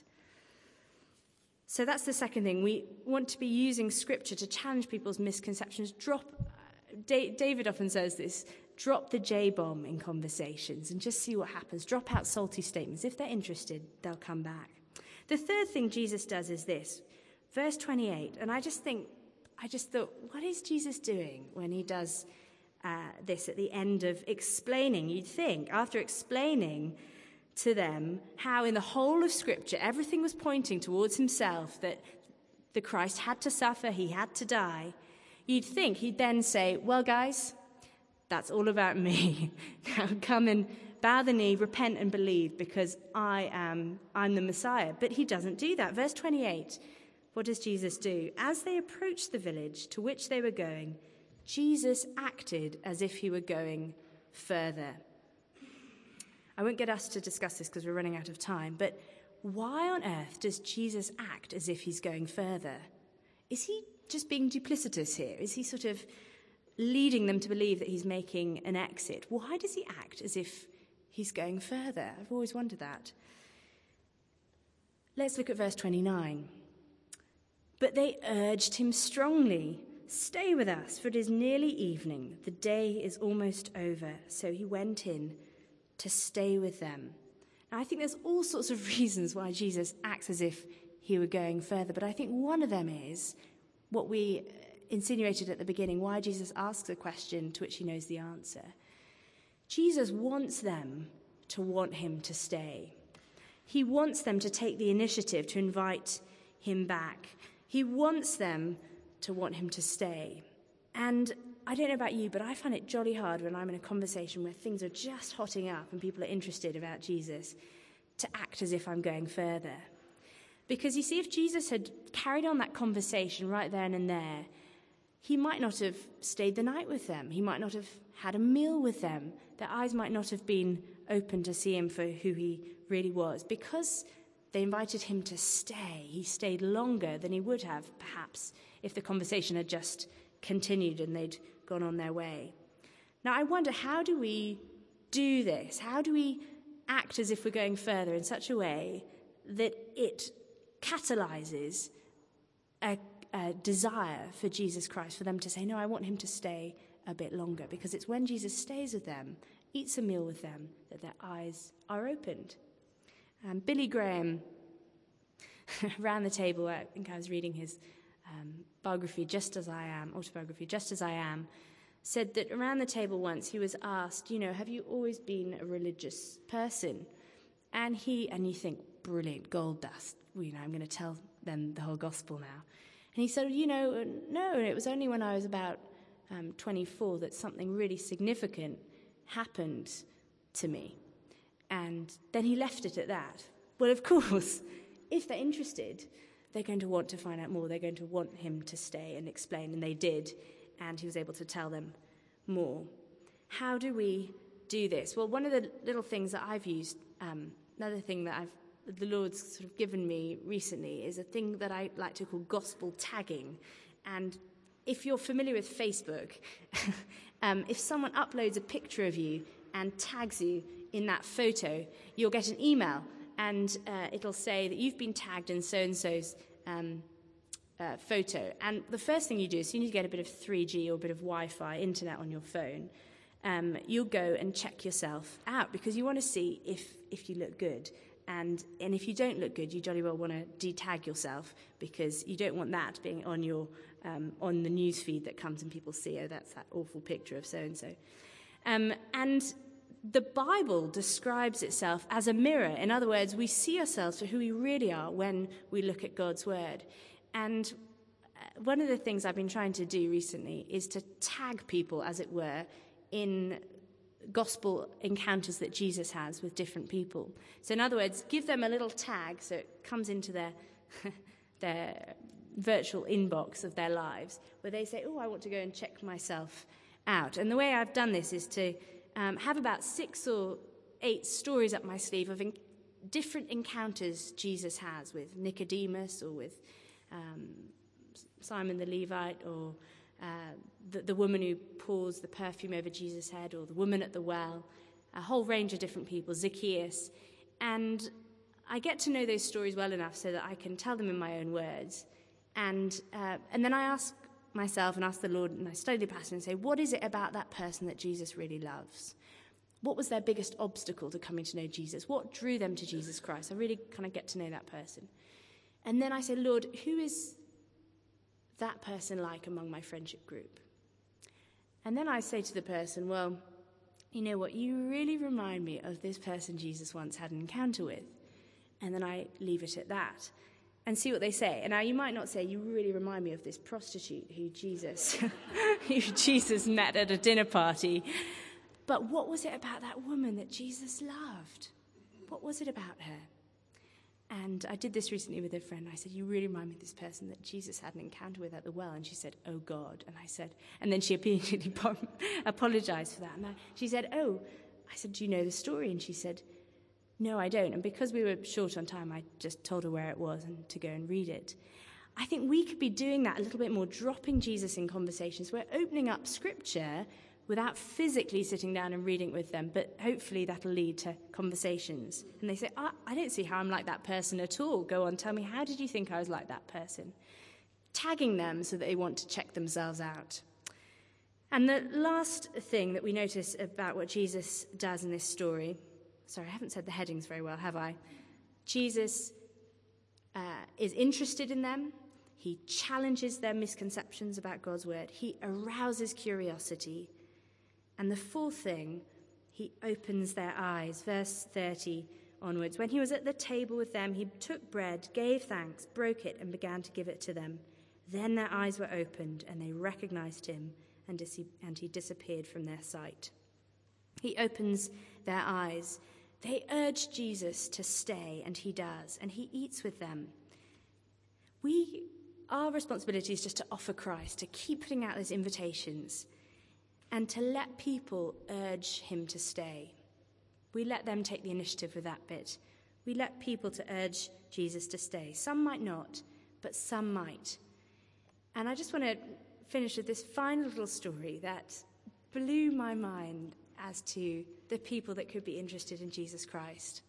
We've lived in our little house in Oxford for about 3.5 years, and when we first moved in, we actually managed to buy it, which was amazing. And we thought the first thing we'll do is get chickens, because you can't have chickens when you rent a place. So we bought chickens, and we immediately started dishing out our eggs to our neighbours. You know, it was a great way to get people in. People were much less ready to come into a house for a cup of tea than they were to see the chickens, weirdly. They wanted to come see the chicken. And one of our neighbours is a couple who are in a civil partnership, 2 lovely women, and they've got a daughter who at the time was about 11, and their daughter used to come and help us muck out our chicken coop on a Saturday at her mum's bequest in exchange for some eggs that we gave. So it worked out really well for us.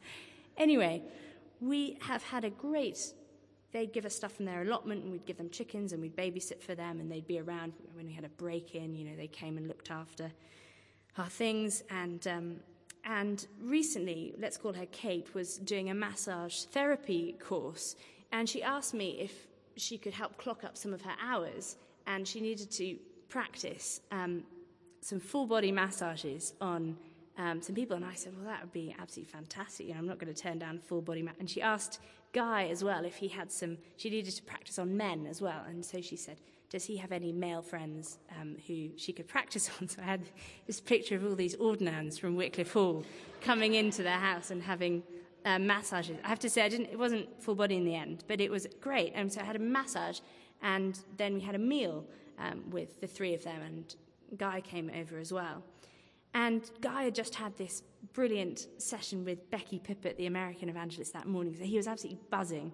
And he said, we need to invite them to take a look at Jesus Christ, MJ. We really need to do that. And I said, well, I don't think they'll be interested. You know, I'm pretty sure that with Kate's Catholic background, she's really put off. And I think, let's just keep it easy. But he said, well, let's just ask. You know, they could say no. Anyway, over supper, and my sort of hair was a bit oily from the massage oil, we had this great supper. And Guy said, well, I know that you want us to be your guinea pigs for the massage table, which is brilliant. You know, we very much appreciate that. Would you be my guinea pig? Because I've been challenged at my college on one of the courses I'm doing to find out people's opinions about the historical Jesus Christ. Have you got a spare evening where we could take a look at one of the stories about him?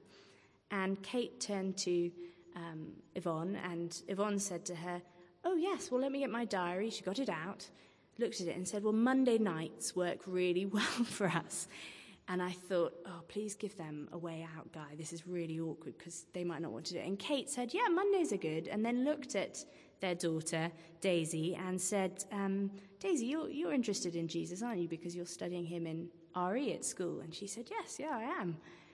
Anyway, we put it in the diary, and Monday night it was, and I thought, they're going to duck out. There's no way. Anyway, I cooked a lasagna and just sat in the back, and they all came round on that Monday night. We had the lasagna, and we did a study in John's Gospel. We looked through the questions. We all had the questions together, and we all had the New Testament, so we all knew what question was coming up, and they loved it. And at the end of it, Kate said, you know, well, me and Jesus have quite a lot in common. We both hate religious hypocrisy, and we find the church a bit irritating sometimes. And Guy said, well, would you be interested in doing another one? And we'd agreed that we wouldn't do that. We said we'd just do one. But they said, yeah, Monday nights, as we said, are great for us. We'll pencil them in. So we ended up doing 6 studies with them in John's Gospel, and they became more and more interested in Jesus Christ. Now, what ended up happening was Kate's brother actually very tragically took his own life, and that sent her on a huge spiral of depression, and she said, you know, I can't look at Scripture anymore at this time. It's very, very difficult for me. So we've stopped it. But do pray that things would spark up again. But I think what it taught me there was, let's not put anyone out of the realms of people who'd be interested in Jesus Christ. Jesus acts as if he's going further, but he wants to stay. He wants to have a meal with us. He wants to stand at the door and knock. So who can you offer Christ to this coming term? Who could you drop a provocative statement or a salty question that could open up conversation for this events week? Because the Lord is doing much more work than we give him credit for. Well, I know I've run over time, and I think that's the end of our official time doing this. So, over just to you. Before you go, thank you so much. I had a text, a little message about a week ago, which caused me huge sadness, about a Japanese girl called Azuzo, who was starting to come to the cafe that this girl was running in York, and then she's taken her own life because she was so lonely, and Christmas was worrying her, and then I got a text from Mary Jane about another Japanese girl. Could you just tell that story, which encouraged me so much? I'll have to go. Do you have your phone? Because I sent it to you, didn't I? Yeah. Well, this is a bit bizarre, but we have a spare room in our house, and we have a number of family who live abroad. So we thought we might see if we could Airbnb our room to help fund our travel to see family abroad. And so we've been just experimenting a little bit with it, just a couple nights here and there, having people to stay. And we feel very conflicted about it because we don't always want to have people in our house, but then this thing happened. So we had a lovely Japanese girl stay with us for a couple nights on exchange, and she was very interested that Guy was training to be vicar, and asked if she could come along to church with us. One Sunday she said, can I bike there? And I said, yes, yeah, of course, we'd love to have you come along to church. A bit nervous, sort of checking out who's preaching and what was going on. But I said, yeah, we'd love to have you. And then I was actually going out to an evening event at Wycliffe at Guy's College that night for the spouses of trainee vicars on Anglicanism. And she said, "Oh, could I come to that?" And I said, "Well, it's actually meant to be for the trainee vicars' spouses." But then I thought, I'm being very exclusive. Yes, of course you can come. So she came along to this evening on Anglicanism for trainee vicars' spouses, which she very diligently took down notes. Anyway, I thought this isn't quite the best group for her to join. Perhaps there's a group where she can meet other international students who are also interested in Jesus. So I hooked her into a group at Oxford Brookes, which is where she was studying, the International English Club, which runs cafes for international students, and a Japanese Bible study in Japanese at St Ebbs, which is another church in Oxford, all done in Japanese. And she ended up going along to both groups. She's been away to weekends away with them, and then she sent me this text. Was it an email it was or a text, I think. Okay. Sorry. And she came around the following week and had Sunday lunch with us. And I said, "How did it go? How are your meetings going?" And she brought out this overview of Genesis 3 in Japanese, and I thought that looks brilliant. It was so St Ebbs, it was so sort of systematic, going through it all, and I thought, this is fantastic, she's getting such great Bible teaching. And she started crying, and she said, her English wasn't very good, but she said, "You've saved my life," like this. And she said, "I now feel I can survive in Oxford." Now, I'm sure a lot of it was loneliness and coming from abroad and being brought in. But she also said, "I've just downloaded the Bible app on my phone in Japanese so I can read and follow what's going on." I can't find it, sorry. Yeah, it's on your... And it's actually on your... sorry. And here she said this. She said, "Hi, MJ. Thanks to you, I've been enjoying living in Oxford. You're an important person for me. You changed and saved my life in Oxford. Nowadays, I'm joining some Bible studies and church. I'm believing God now." She was actually meant to come and hear you speak at that women's breakfast, but we got the wrong English. I didn't communicate well. She came to church the following day instead. "It was my turning point that I met you. In addition, I'm contacting American Christian group where I'll stay in. They said they'll welcome me," smiley face. "There are some Japanese Christians in there. I'm supposed to keep going to church even after I leave here. Thank you so much again. Love, Sechiko." I have to say I was quite stressed out when she was staying with us because we were having a particularly stressful time with the two boys trying to settle Charlie into nursery. And I'd come back and she'd be around all smiley and I'd have screaming boys and want to put them to bed. And I just felt like, please just get out of my hair. I don't really want to see. But she said, "I just downloaded the Bible app." And I'd say, "Oh, fantastic, but I need to get these boys to bed." So I don't think I was a particularly great witness. I fobbed her off into other Christians, but the Lord did a great work in her. So praise the Lord. You. Great. Well, we said we'd finish at 12:30. It's 12:28. Thank you very much, my love. That was really good. Round of applause, I think. Yeah.